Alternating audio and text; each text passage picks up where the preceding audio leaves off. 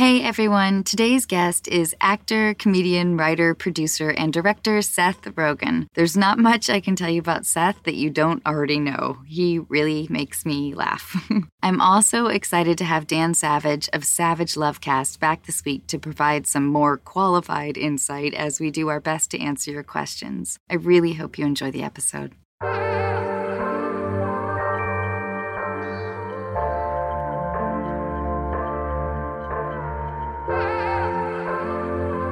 Ladies and gentlemen, you are listening to Unqualified with your host, Anna Faris. Hey, Seth!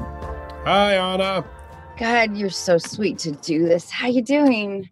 I'm okay. How are you doing? I'm all right. Do you know what I did? I was going to ask you a bunch of other leading, more interesting questions, but my relationship with social media is pretty terrible. That's okay. So I just immediately looked at your Instagram page and I liked a couple of things. Like, perfect. Good.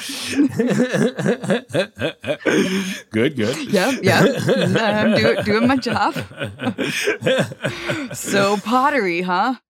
Uh-huh. Fuck, and it's good. Thank you. I'm getting better. Getting better. Were you already good at it? No, I started like a year and a half ago, maybe. Almost 2 years ago was maybe the first time I tried it, I guess. So, yeah, I've gotten better in that time, for sure. Much better. Seth, I went through like a period in college where I went to raves. Oh, yeah? Uh-huh. We're coming back to pottery. Good, yeah. And I don't know how to dance. So being on ecstasy during that time, my whole thing was like, I'm just going to make pots. Yeah. Like emulate the pot making.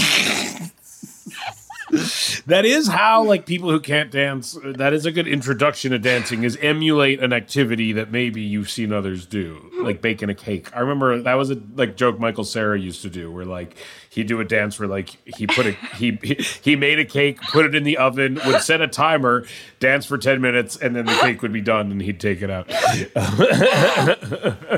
Great joke. I would hope that people like would come up to me and be like, "What are you doing?" Like I'm making a vase. I'm basing, man. But I don't think anybody did that. It was unidentifiable. Yeah, that's my dancing skill. So I haven't seen your movie, but the trailer looks so fucking good. Thank you. I think it's super strange and I think good. Would you accept a compliment of that your comedy has always been incredibly progressive? Thank you. In terms of like oddness? Yes, I would say I would take that. Yeah, I think at times we're kind of seeing almost like how challenging can we make this for ourselves? How like weird of an idea can we bring back to a place where it like lands with people emotionally? Is a challenge that we like to undertake. Definitely, yeah.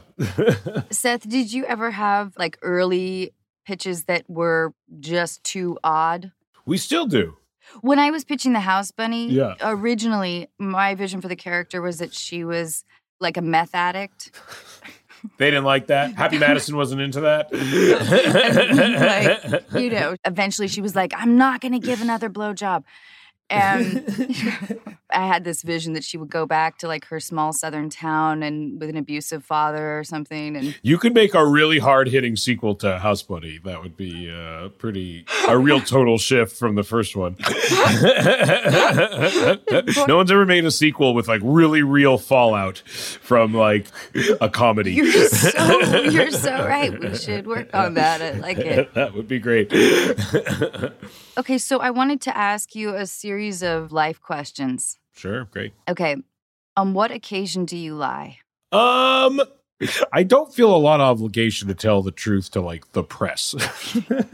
Like usually I'm just selling a movie. Like I do not like to lie about the quality of my films. I in general try to make movies that I can go promote with honesty, and I try to make films that I really like for that reason. But aside from that, I do not feel a large obligation, to be honest, like with my personal life and things like that, to like the press, basically. So, like, if you're involved in a project that you believe could be, could have been better, it's hard to, I mean, I'm speaking, of course, through myself here. Yeah. Those moments where it's like, oh, it has something for everybody. Yes. I can definitely tell you the pickle movie does not have something for everybody. Yes, I try to make... And it's because early on I did find myself promoting films that I really didn't like that much, and I hated it.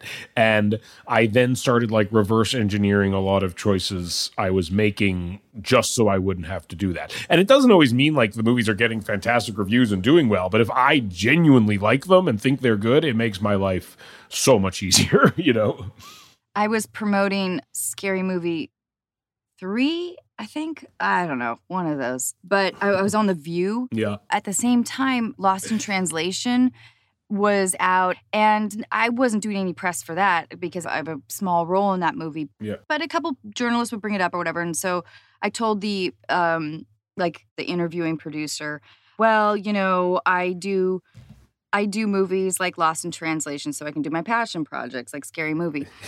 And thank you, Seth. It's a great line. Did they tell you to stop saying that? Well, on The View, one of the hosts said, so I read that you do you do movies like Lost in Translation so you can do your passion projects like Scary Movie. What do you mean by that? I was so new at... It's also weird when you find yourself confronted with like, oh, I have to explain the concept of comedy to someone now, which is a weird thing to have to be doing on television. Like, Totally. Okay, like conceptually there are things called jokes. So do you understand? Like, and I found myself in that position a lot of times. It's a bummer of a place to be. Yeah. Oh, God. Yeah. The marketing people got all mad at me because I ended up saying something like, well, I'm really lucky to be a part of movies that are well reviewed and then movies that aren't well. Like, truly, that's where I went. Like, I have such versatile options as a performer. It's nice bouncing between things people like, people don't like. And Regina Hall was sitting next to me. I remember her just like staring at the ground, like, "Oh God, what's happening? What has happened here?" Okay, all right. To the press. To the press. Which talent would you most like to have? I wish I could sing, because I cannot sing at all. Like, I can maybe, I can fake my way through it for a bar or two, but I wish I was a good singer. That would be nice. Do you think that Lauren, your wife, would appreciate that? Yes, and Lauren also wishes she could sing, and we share in common the desire to sing better than we can. Well, maybe after pottery, this is maybe this is the goal. Maybe as we do pottery, we could learn to sing together. Which historical figure do you most identify with? Oh, man. I don't know. Is Albert Brooks a historical figure? Yeah. Because sure, then Albert Brooks. I don't think he would like that, but. Will you expand on that? I don't know. I just have always been a big fan of his, and he writes and he acts and he directs and he's incredibly Jewish. So those are all reasons that I relate heavily to Albert Brooks. What's your favorite Albert Brooks movie then? Oh, Defending Your Life, probably. It's so great. I also like Lost in America. That's also a great movie. All his movies, I think I like real people, but those two specifically are fantastic. The Nest Egg, right? The Nest Egg. You can't say nest or egg. It's one of the greatest monologues in comedy. And Julie Haggerty's incredible. I'm a huge Julie Haggerty fan. She's so great. She's so great. She's so funny. Yeah. All right. What is the best and or worst advice you've ever been given? I think it speaks to the first one is be honest. That can be very good advice and also very bad advice, depending on the situation. Have you been told to just be yourself? I have, and I've also been told that I am not representing who I truly am very well.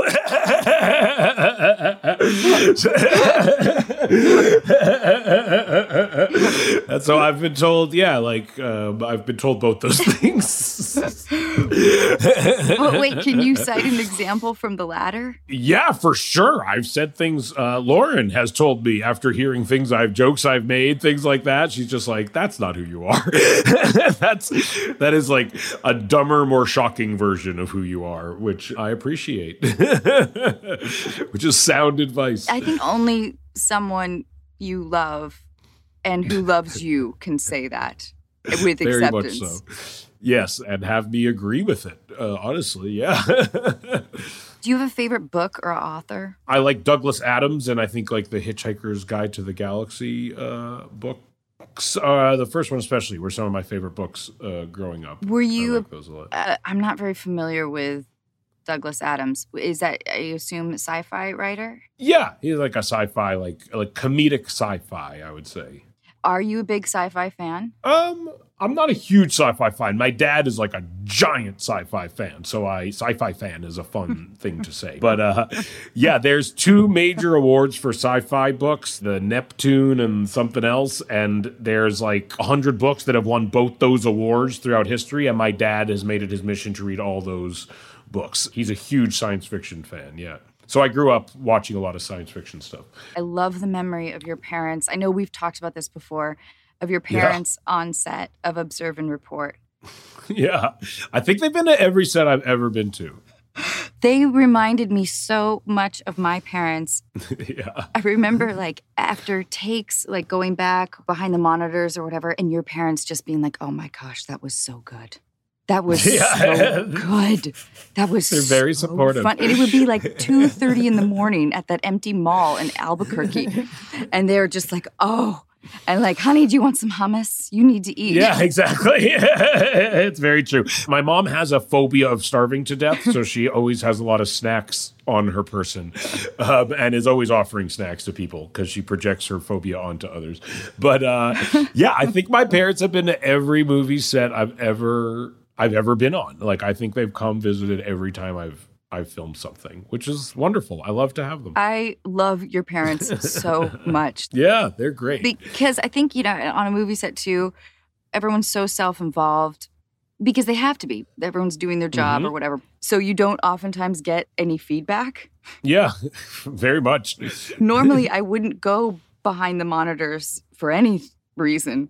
But when your parents were there on set, I totally gravitated towards them because they would just be like, oh, that was so funny. Good. They give good feedback. Even me, I love it. Thank you. If they didn't think so, they wouldn't say it. I love it.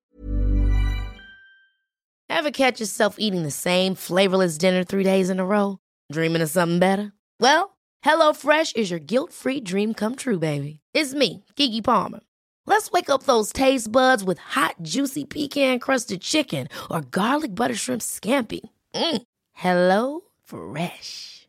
Stop dreaming of all the delicious possibilities and dig in at HelloFresh.com. Let's get this dinner party started.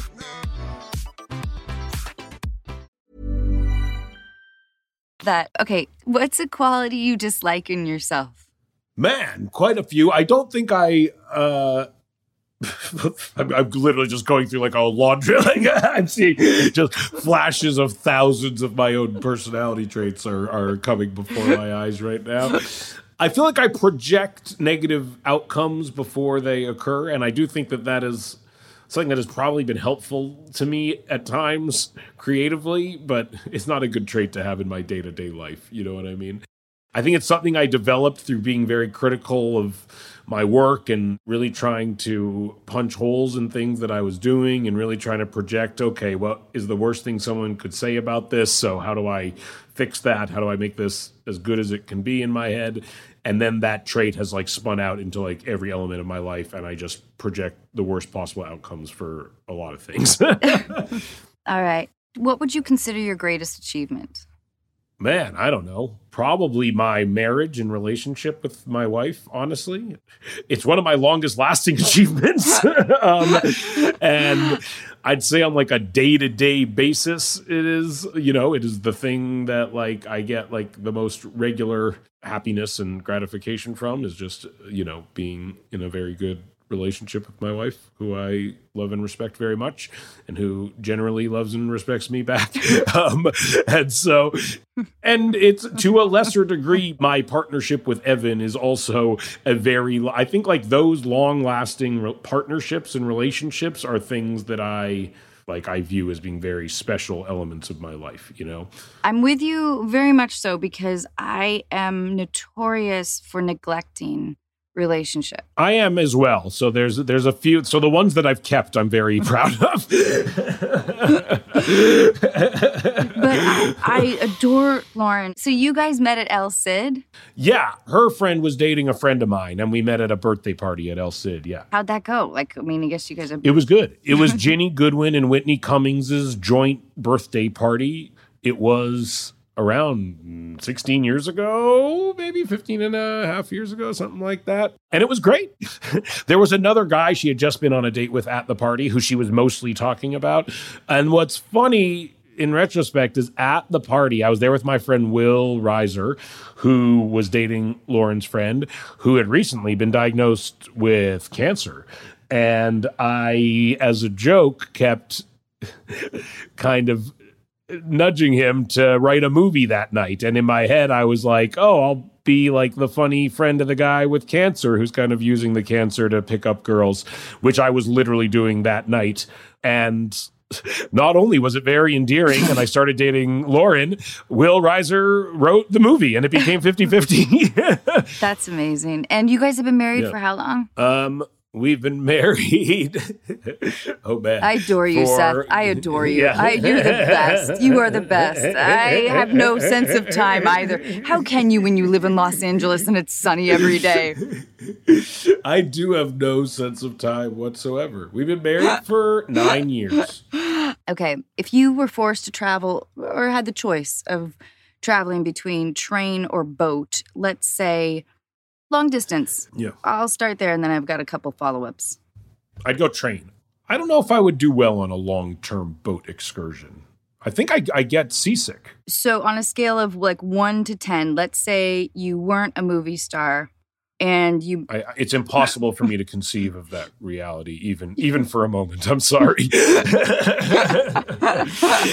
Okay, I'll try.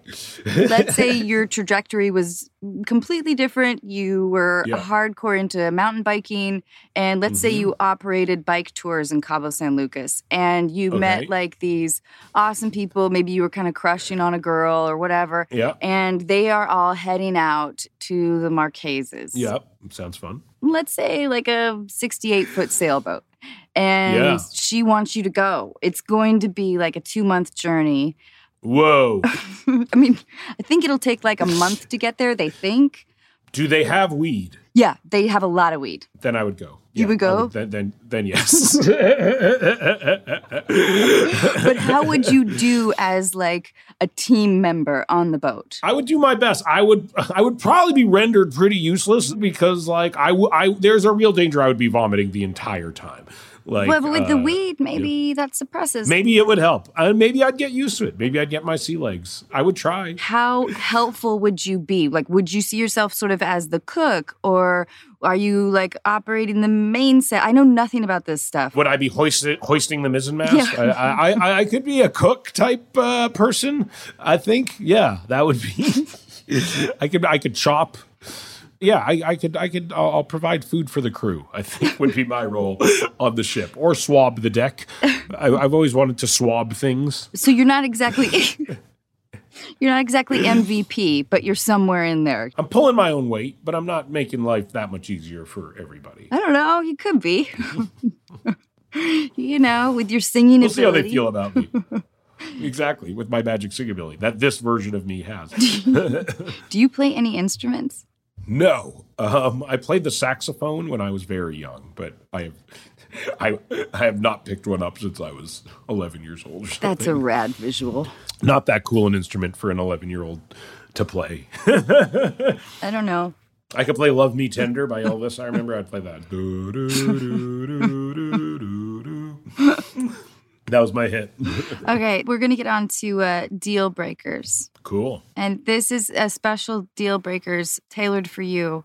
Normally we do dating ones, but this is would I don't date. would you smoke it? Would I smoke it? I like that. Okay. It's 4 a.m. and you're driving home from set in Shreveport Yes. when a police officer pulls you over. He tells you he tells you that he's a big fan, and then he submits you to a sobriety test. Yeah. After you pass the test, he asks you if you want to smoke some of his moonshine weed. Would you do it? No. And I know I wouldn't because I was once faced with a very similar situation in New Mexico where I was shooting in a very small town called Estancia, I believe, on the outskirts of New Mexico. And a cop asked me, he came up to me, showed me a picture of like a bunch of weed plants. And he's like, I'm growing these in my basement, produced a joint and was like, do you want to smoke this joint with me? And it was one of those internal monologues where I was like, on one hand, the story of smoking weed with a cop, I guess, is one maybe I would like to have. On the other hand, is this like the most simple sting operation in history, and I'm about to be like the dumbest motherfucker to ever get arrested on the planet. And so I said no.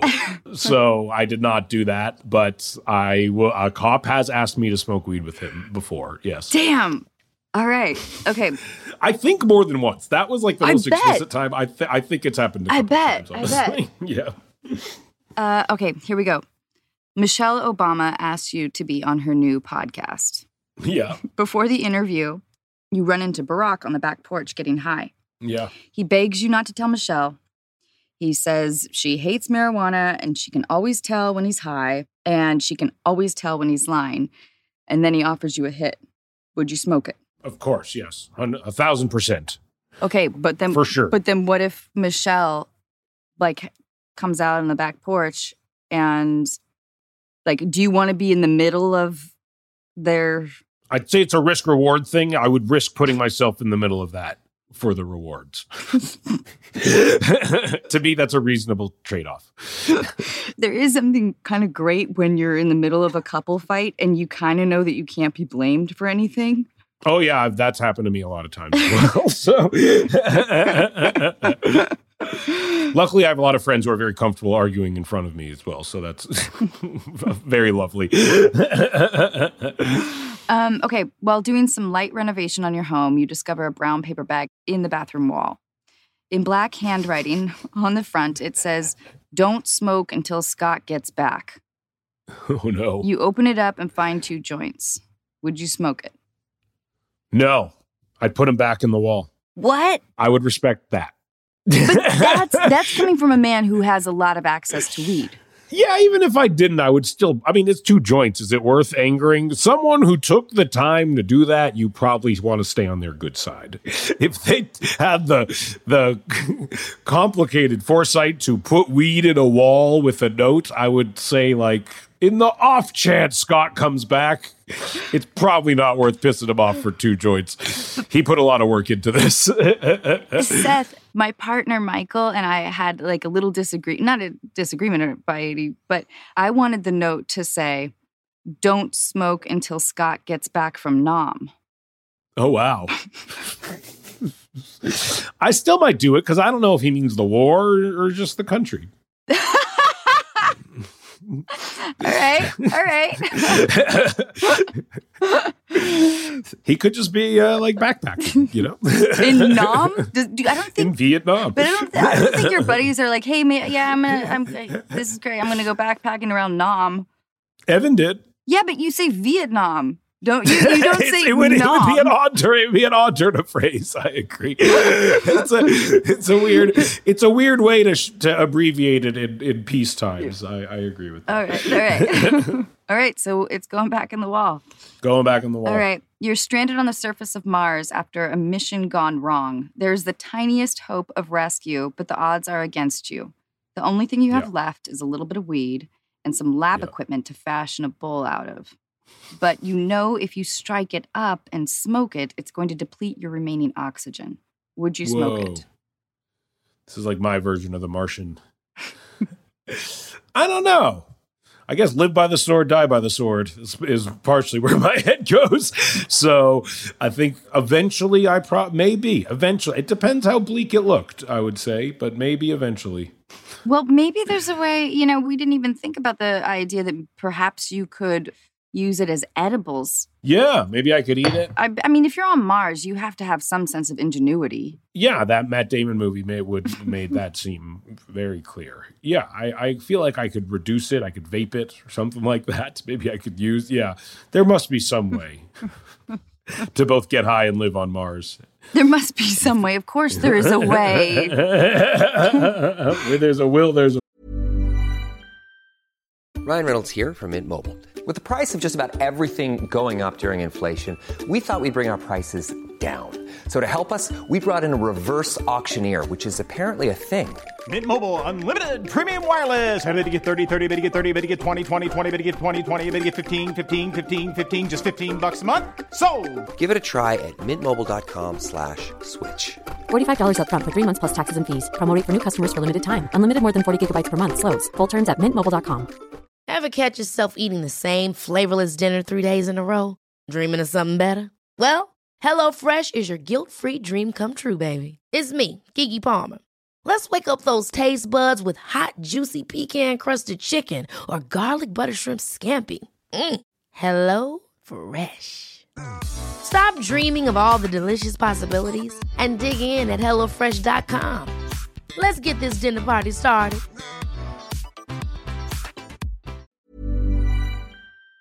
way. Okay, all right. So let's say you're in Pittsburgh shooting an American Pickle. You're taking a walk in the park when a man stumbles out of the bushes. He tells you he has time traveled from the 1960s and holds out a bag of weed, kind of like this. Yeah, because it's the 60s. It's a giant bag of really weak weed, I assume. Totally. And he's offering it to you, and he wants you to join him. Would you join him? Would you smoke it with him? Yeah, I might. just in case. Just in case it was real. I have said yes to smoking weed with truly debatable, in truly debatable situations. Like, I've been out and people have been like, do you want to hit of this joint? And I've said yes. And even afterwards, I'm like, I can't believe I did that. That was probably not. Yeah. My instinct is to do it. Yeah. I went through this stage in my life where if I was shooting on location, I truly viewed it with a study abroad carelessness. Yeah. I think I feel some sort of obligation. I always think back. This is such a weird story. We were testing the movie Pineapple Express, like doing test screenings of it. And at that same time, Superbad was in theaters. So I was in like Thousand Oaks for a test screening of Pineapple Express. And I was walking to the theater and I was walking through one of these outdoor malls and in like a little like alleyway behind the mall kind of were 3 teenagers smoking, or it was one teenager who was carrying a joint walking like down and he stopped me and he's like, "You're Seth Rogen." And I was like, "Yeah." And he's like, "What are you doing here?" I was like, "I'm here to screen a movie." And he's like, "Oh, my friends are right around that corner and we're about to go see Superbad for the first time and we're about to smoke this joint. Will you come smoke it with us?" And I was like, I wish, honestly, I would, but I can't. I just got to go and I'm late for this thing. And I walked away and I just remember it's tattooed in my brain. This sight of this 15-year-old kid holding a joint, watching me walk away. And he just screamed, "But no one's going to believe me." And I just walked away as that like echoed. And ever since then, I was like, I owe it to these. You owe it to the children, Seth. To kind of, I owe it to the kids. I think of that kid. That's who I think of. I was in Louisiana and New Orleans, and I was at a grocery store, and these little girls came up to me, and they were like, hey, were you in the Hot Chick? And I said, yeah. And I said, hey, you guys have your swimsuits on. What are you guys doing today? And they were like, we're going over to Sarah's house. It's her birthday. And one kid was like, do you want to come? And I said, yeah. So I went back to my hotel. I took a cab back to the hotel. I went and hung out with these 12-year-olds all afternoon until their mom had to kick me out. And I bet it was fun. It was great. They worshiped me. They were like, so do you know Justin Timberlake? Uh-huh. I sure do. Yeah. Yeah, I found myself not that long ago at like a frat house in Vermont rolling like a giant cross joint with like 30, 19 and 20-year-olds crammed into a living room. And it was a hilarious, wonderful time. Yeah, no, I don't know what it says about it's either sense of adventure and a compliment that I like to tell that story, like about myself, or it could be very much perceived as like a weird desperation for attention and adoration. Like, why do they have to be mutually exclusive? Seth, what's it like to, I don't know if you've had to answer a lot of these kinds of questions, but to play against yourself, to play partners with yourself in American Pickle. Have you ever done anything like that? No. Oh, well, once. I did a short film. Yeah. I really enjoyed it, honestly. Like, it was an interesting challenge, but, I like acting, but it's honestly like just being an actor in a film to me is like, you're working. It's kind of like not, it can be a boring job, honestly, and that I think is why I like to take on other things, to be the writer as well, or the director as well, or something. But on this, I was not the writer or the director. I was the actor.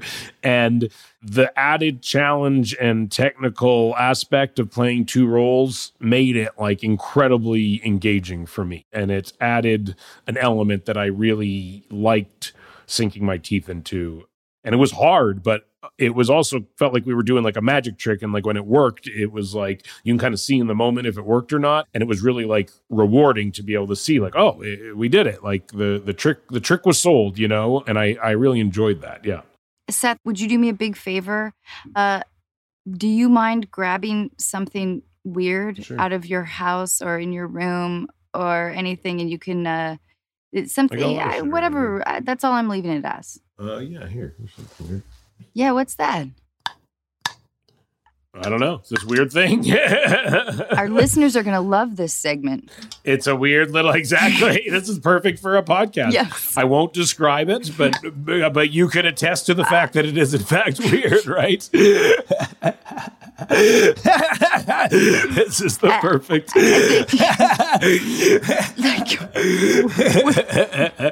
The perfect podcast segment. Yeah. Okay, here I'm doing it. I'm doing it right now. It's happening. You can hear it. What is this thing? I don't even know if I'm creative enough to describe it in an interesting way. I would describe it as 2 wooden feet and then a spring and then a little wooden head on top. So it's wood. It's like a wooden bobblehead. It's like a wooden bobblehead, kind of. Yeah, I guess like a wooden bobblehead. Does it have sentimental value? I think Lauren gave it to me. Oh. It's from Denmark, but Lauren's never been to Denmark, so I don't know. Maybe she ordered it from a website from Denmark. So yeah, sentimental value. It has an inexplicable joy. I can kind of... It does. It's not unfriendly. I defy someone to dislike a bobblehead type thing. Yeah. Conceptually, bobbleheads are sound. So there you go. All right. Here's some easy ones. Great. What's your favorite ice cream flavor? I think cookies and cream. All right. With Oreo cookies, hopefully. Ideally, aiming for Oreo cookies. Like the big chunks. Yeah. Breyers has a good version of that. What was your favorite toy as a child? Man, I was really into Teenage Mutant Ninja Turtles and G.I. Joe were probably my favorite toys. Now, when boys play with toys, Yes. like when you're playing with your G.I. Joes or Ninja Turtle, is it just sort of smashing them together? No, I think mine were a little more elaborately plotted out at times. Yeah, I think it was not just smashing together. I think every kid plays differently, though. I remember playing with these kids who would just smash their shit together and being like, I don't think we can play. I like slightly more nuanced arcs with my playtime. Seth, what was your first boss like? My first job I ever actually had, I was paid to write jokes for a moil, who's a guy who does circumcisions for Jews. You're supposed to do a stand-up routine? No, that was my thought as well. And I think I was 14 or 15, and I was doing stand-up comedy, and a moil approached me after a show and asked if I would write jokes for him for his ceremony, to which I responded, you want jokes? I had never been to a circumcision, but I was like, you want jokes for this? And he did. So he paid me to write jokes for him. Seth, please tell me you remember a couple of them. I do, yeah. You do? Can you tell us? Well, what's funny is I remembered none of them, and then my mom ran into the guy recently. She went to a wedding, and they were like seated next to each other, coincidentally, and he's still a moil in Vancouver. There's not very many, because there's not a ton of Jews there. So he is still circumcising children, and he is still telling some of the jokes.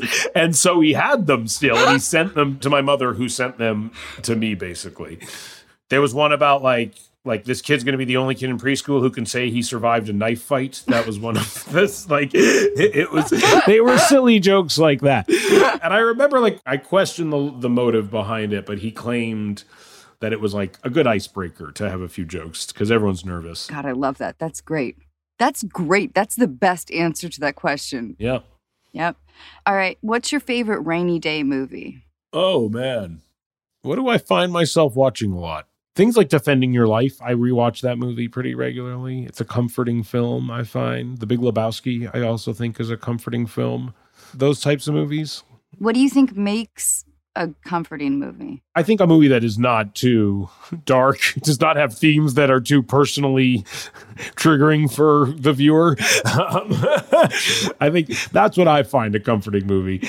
And I, in general, I'm not saying those are two very good movies, but I, in general, like to watch bad movies also. I think because I make movies, and when I watch good movies sometimes, it makes me not relaxed. It makes me like go into a very worky type mind state where I'm really analyzing what's so good about it and why I suck so bad.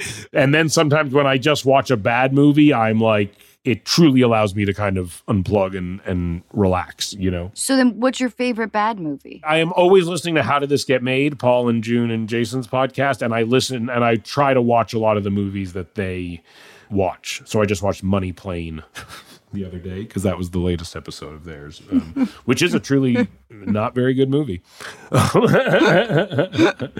My son, he's about to turn 8, he got me into The Meg. That is a good bad movie. Deep Blue Sea is probably one of the best bad movies. Incredible. Love Deep Blue Sea. And what's funny is Evan, my partner, truly loves that movie and went on How Did This Get Made to defend it and genuinely likes it and refused to speak about it poorly. All right, so remember I asked you what's a trait that you disliked in yourself? What's a trait you dislike in others? Oh, man, so many. I mean, I'm trying to think of an overarching trait I dislike in others. There's a lot of people who seem to truly, especially now, be proud of their ignorance. I think that is a trait I dislike. And I think that's different from acknowledging that you don't know things. It is not knowing things and pretending you do. I'm someone who is always acknowledging how little I know and how, I dropped out of high school. I am not an incredibly well-educated person overall, and I am someone who's always trying to recalibrate their position on things, and I'm always open to changing my stance on things. And I think I'm annoyed by people who know as little as I do, which is a lot of people, but act as though they really know a lot. And a lot of people do that, And I think as you get older, the more you realize no one knows anything. I completely agree with you, but are we able to say that from a distance a bit, because part of as I've gotten older or whatever it is, it's much easier for me to say, I don't know what that means. For sure. Well, I'm not going to say there's two types of people, but there, of the many types of people, two types are those who get older and look around and see that the people you interact with as a kid, you were like, oh, these people must be smart and know things. You get older and you're like, oh, they are just pretending, like, and they don't know anything. And what they've learned is how to speak in a way that it seems like they know what they're talking about, but they really don't. Like, that's their skill. And at the same time, there are people who actually do know a lot of things about certain things. And there are certain people who know a lot of things about a lot of things, but I'm sure those same people would acknowledge that there are other things that they don't know anything about, And then there are some people who, the older they get, the more they act like they know everything about everything and refuse to acknowledge that there's anything that they don't know about and take pride in that position. And I think, again, as I get older, I think those people are more and more obnoxious. I'd like to think that my cement is still sort of liquid. Yeah. It could harden, but it's still slightly malleable. Yeah, I think my cement is quite malleable. Yeah. Okay. How would you like to die, Seth? Old. And then suddenly. Old and suddenly. Something where it's just like I'm feeling great and old and then I die one day. I don't want a slow and steady decline. I want everything to be really, really good and then just out. Yeah, exactly. Well, we can push you overboard on your dream voyage to the Marquesas. Perfect. When I'm 120, you can push me off the boat. Yeah. He was an okay cook. Yeah, exactly. We ate him. And I want to be eaten. Hey, before I let you go, Seth. Yep. In one word, how would you like to be remembered? Oh, man. I don't know. I know. Fondly. That's good. I like that. Yeah. Well, yeah. All right. So, Lauren, note that. Fondly. Yes, exactly. Fondly. Use a lot of fondlies at the eulogy. Yeah. Here lies Seth Rogen. With fond memories. With fondle memories. Do you have a favorite joke? I remember Paul Rudd once told me a wonderful joke of what's the last thing you want to hear when you're giving Willie Nelson a blowjob? I'm not Willie Nelson. Yeah. Solid joke. Solid joke. Solid joke. We did it. Hey, will you let our audience know when we can see An American Pickle? August 6th. August 6th. August 6th on HBO Max. Seth, I can't thank you enough for doing this. My pleasure. It's always good to see you. Yeah, it's great to see you too. Virtually. All right. Bye, Seth. Bye. Mom deserves the best, and there's no better place to shop for Mother's Day than Whole Foods Market. They're your destination for unbeatable savings, from premium gifts to show-stopping flowers and irresistible desserts. Start by saving 33% with Prime on all body care and candles. Then get a 15-stem bunch of tulips for just $9.99 each with Prime. Round out Mom's menu with festive rosé, irresistible berry chantilly cake, and more special treats. Come celebrate Mother's Day at Whole Foods Market. Ever catch yourself eating the same flavorless dinner 3 days in a row? Dreaming of something better? Well, HelloFresh is your guilt-free dream come true, baby. It's me, Keke Palmer. Let's wake up those taste buds with hot, juicy pecan-crusted chicken or garlic butter shrimp scampi. Hello Fresh. Stop dreaming of all the delicious possibilities and dig in at HelloFresh.com. Let's get this dinner party started.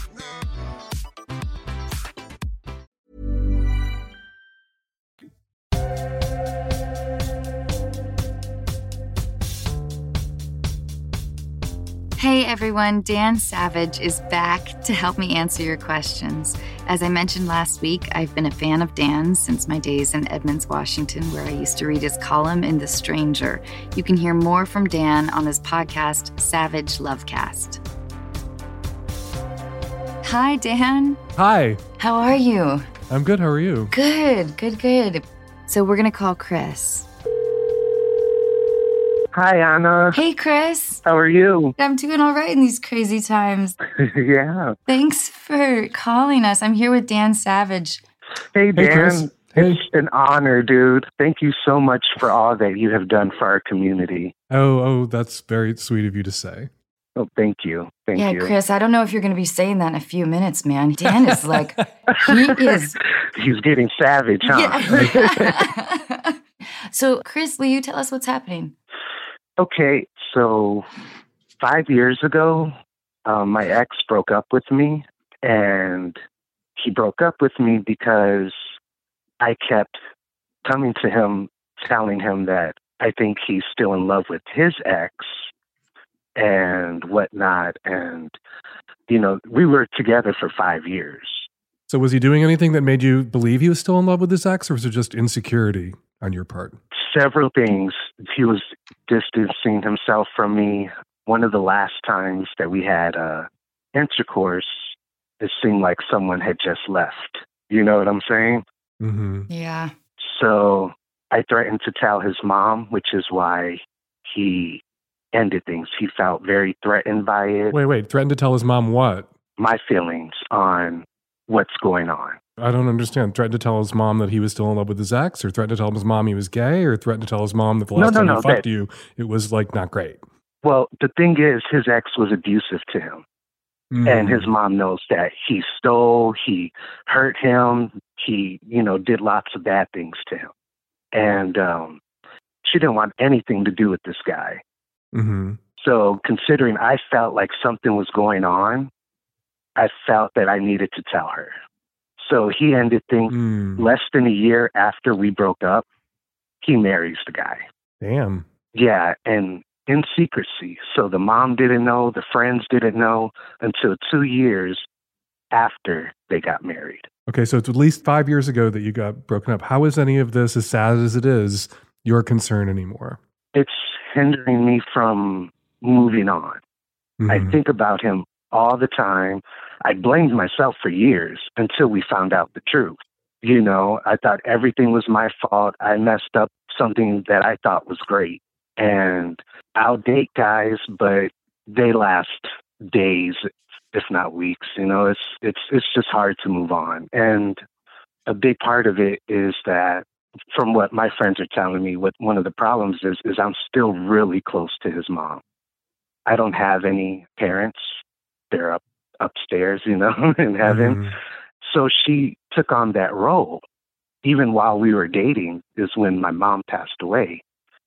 So she took on that role and just became my parental figure, and kind of hard to let go of her, considering we have so much love and now this bond of how we were both betrayed. Well, Chris, you know how memory sharpens itself into positive experiences or very negative experiences. And it seems like if you think about him every day, you've highly romanticized the relationship and who he is. I really empathize with the relationship with the mom. I wish that wasn't a complicating factor, because it sounds like you guys won't get back together. And it sounds like you have maybe latched on, like in your loneliness, especially during this insane time, to the idea of, what could have been, because it was quite a while ago. Yeah. I truly believe that everyone needs to go through, it's horrible, but like a pretty solid breakup to be a full person and have their heart broken. I think that it's important for you to start to restructure what your relationship was. And it sounds like he was still in love with his ex. They have their own issues, but there's nothing that you can or should do about those things right now at all. Do you have like obsessive behaviors in terms of, I don't know, cyber stalking stuff? Like, do you follow him on Facebook? Like, are you social mediaing him? I don't even know that world at all. Lucky you. I don't really, until they just got a divorce last week. Oh my God. Yeah. So okay, like you're not hung up on him. He sounds like a mess. Both of them are. Okay, so often when people say I got dumped 4 years ago and I'm just like devastated, I'm still hung up on my ex, they're not really hung up on their ex. They're hung up on or still in love with their own capacity to love someone, that it's the love that you felt for him that you miss, but not him. Mm-hmm. And by defining it for yourself as about him, it makes it harder for you to go find that with someone else, because you're mixing those two things together that are two separate and distinct things. There was him, and there was your ability and capacity to love, not him, someone. Yeah. And that survives with you, that ability, that capacity, because you could love him that deeply and in that way. Instead of telling yourself, I can never love anyone else like I loved him, you have to tell yourself, I can love someone else like I loved him because I did that. That's not something he did to me. He's not a chemical agent that got stirred into a beaker and then there was this reaction. That was something I had inside me, and that I still have. Mm-hmm. He's gone. Don't link those two things, him and your capacity to love, together, because that will make it impossible for you to love somebody else, because you will have defined your capacity to love as something reactive to this particular person, and it's not. Chris, how frequently do you talk to his mom? I knew you were going to ask that. It's bi-weekly, maybe once a month. When was the last time you talked to her and not about him? It's most of the time now. Oh, good. Okay. Like ever since we found out that he wanted a divorce, which was last year in May, that was it. She told me they're getting a divorce. I'm like, good. You know, they're both messed up in the head, and, you know, it's... So you're not hoping to get back together with him now that he's divorced? No, not at all. Good. Not at all. So you're not hung up on him. You're over him. Exactly. It's a little hard to explain. It's not that I'm measuring up people to the love we had. It's more so that I don't want to get hurt again.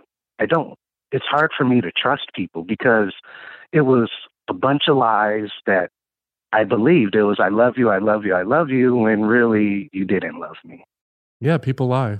That happens. Yeah, and I think, too, that when you have been scarred and hurt and betrayed, it is hard to open your heart up to people, especially people who know how to love you well. Yeah. And in a happy way, if you're kind of trained with chaos. So I think just make sure to remind yourself when you do meet people that aren't as dramatic as the relationship maybe that you were used to, because people can get very addicted to the drama. Mm-hmm. So it makes it hard, I think, to just accept somebody else's love in a full, healthy way. Because they conflate drama with love or with passion. Mm-hmm. How old are you? I am 34 now. Okay, so you're in the relationship for 5 years. Your relationship for 5 years, and it ended 5 years ago. So you were very young, right? Mm. This is your first serious long-term relationship, and it was a lot of drama. And so that's another thing you need to unlink, like love and drama. Like some people think that love is drama because their relationships, you know, early formative ones were very chaotic or high conflict. Yeah. And then they seek that out. Or they think that if there isn't that kind of drama and conflict, there isn't passion. And that's not true. I do want to ask you something seemingly left field. How long was it between realizing you were gay and coming out of the closet? Oh, I guess I fully came to terms with myself being gay at around 12 and came out around 15, 16. Okay, so why do we come out? Despite the fear of parental rejection, the fear of violence, the fear of all the bullshit that we're going to encounter. Why? It's because, I'm just going to answer my own question. It's because we reach a point where the pain of being closeted, the pain of living that lie is greater. We know it's greater than any pain we could encounter coming out. Mm-hmm. That the pain of coming out seems like it can't be worse, right? Yeah. You're in a similar situation with this love thing where you're afraid to love again because what if you get hurt again? Eventually you'll realize the pain of denying yourself love and the pain of being alone when you do not wish to be alone. And some people do and they're not in pain, and we have to recognize that there are a lot of people out there who are happy and single. But the pain for you of being alone, the certain pain, the known pain, like the known pain you experience being closeted, is greater. You know it will be greater than whatever pain you might encounter loving again and getting hurt again. And you will get hurt again. You will. Yeah. You will get your heart broken again. You know, it's just like it's built into the experience. Like Good news pain. with Dan Savage. It's your new podcast, Dan. Sorry. No, but it's true. And there is comfort. Just like a scar that you get as you go through life, you're going to accumulate more of them. It's what you're signing up for. You're signing up to get your heart stomped on again. It's how you know you have one, getting it stomped on every once in a while. Yeah. And you have to embrace it. You have to embrace that pain. And that's partly what you're signing up for is the risk of that kind of pain. But it's the risk of that kind of pain as opposed to the pain you're in now, which is concrete and certain. Dan, what do you think, though, about Chris's relationship with his mom? I think he should continue to have that relationship with his mom. If he decouples Thank you. love from... you know, this guy and can see these two things that I've just kind of unpacked with you differently, then the relationship with the mom isn't a threat, isn't what keeps the love for this boy alive, right? Or this mess alive. I thought that the whole time, but friends and family were telling me, you got to cut her. Mm-mm. I think the only thing that I would be concerned about is how much of your friendship with his mom revolves around concern for the ex, for the son. I think I would just be aware of that. And if you find yourself having these extensive conversations about him and his divorce and the abusive ex, that can, intensify what's already your heartbreak and your obsession a bit with the breakup. So I would just clock that. I agree. And I completely agree that, like, if, all you talk about with mom is the ex and the drama and the divorce and your time with the ex, it can keep it alive for you. But if you have a relationship with her now that's about other shit, and if you have a honest enough relationship with her now where if the ex comes up, you can say, I don't really want to talk about him. It just isn't good for me. And she can respect that and change the fucking subject, then you can continue to be friends. I think it's smart. There's so many divorces and broken families and blended families. I just feel it's unnecessarily, spreading the pain around. If you divorce somebody, but they had a good relationship with your family, you can't demand that your family cut that person out of their lives. Yeah. They had a connection that they established for you and because of you, and you're not in charge of their emotional lives and their connections and their friendships. And if they want to continue to see your ex, if the ex wasn't abusive, if there's a really good reason why your family needs to cut that person off in deference and loyalty to you, if it was a low conflict relationship and an amicable divorce or an amicable parting, I think it's better for people to stay in each other's lives than to not. Yeah. And Chris, I wish I could tell you to get back on that horse or whatever. It's such a crazy time right now, which is also something to be recognized. Yeah. I wish there was an easy fix to your sense of guardedness. But instead of telling yourself, I can't do this because I'm afraid of getting hurt, tell yourself, I am going to get hurt. And I'm going to get hurt worse if I don't do this. Yeah, Chris, thank you for sharing. Thank you so much, Anna. And thank you, Dan. You're welcome. Good luck. Yeah. Thank you, guys. Bye, Chris. Bye-bye. Dan, thank you so much for doing this. I think you are way better at it than I am. I really appreciate it. Anytime. Bye.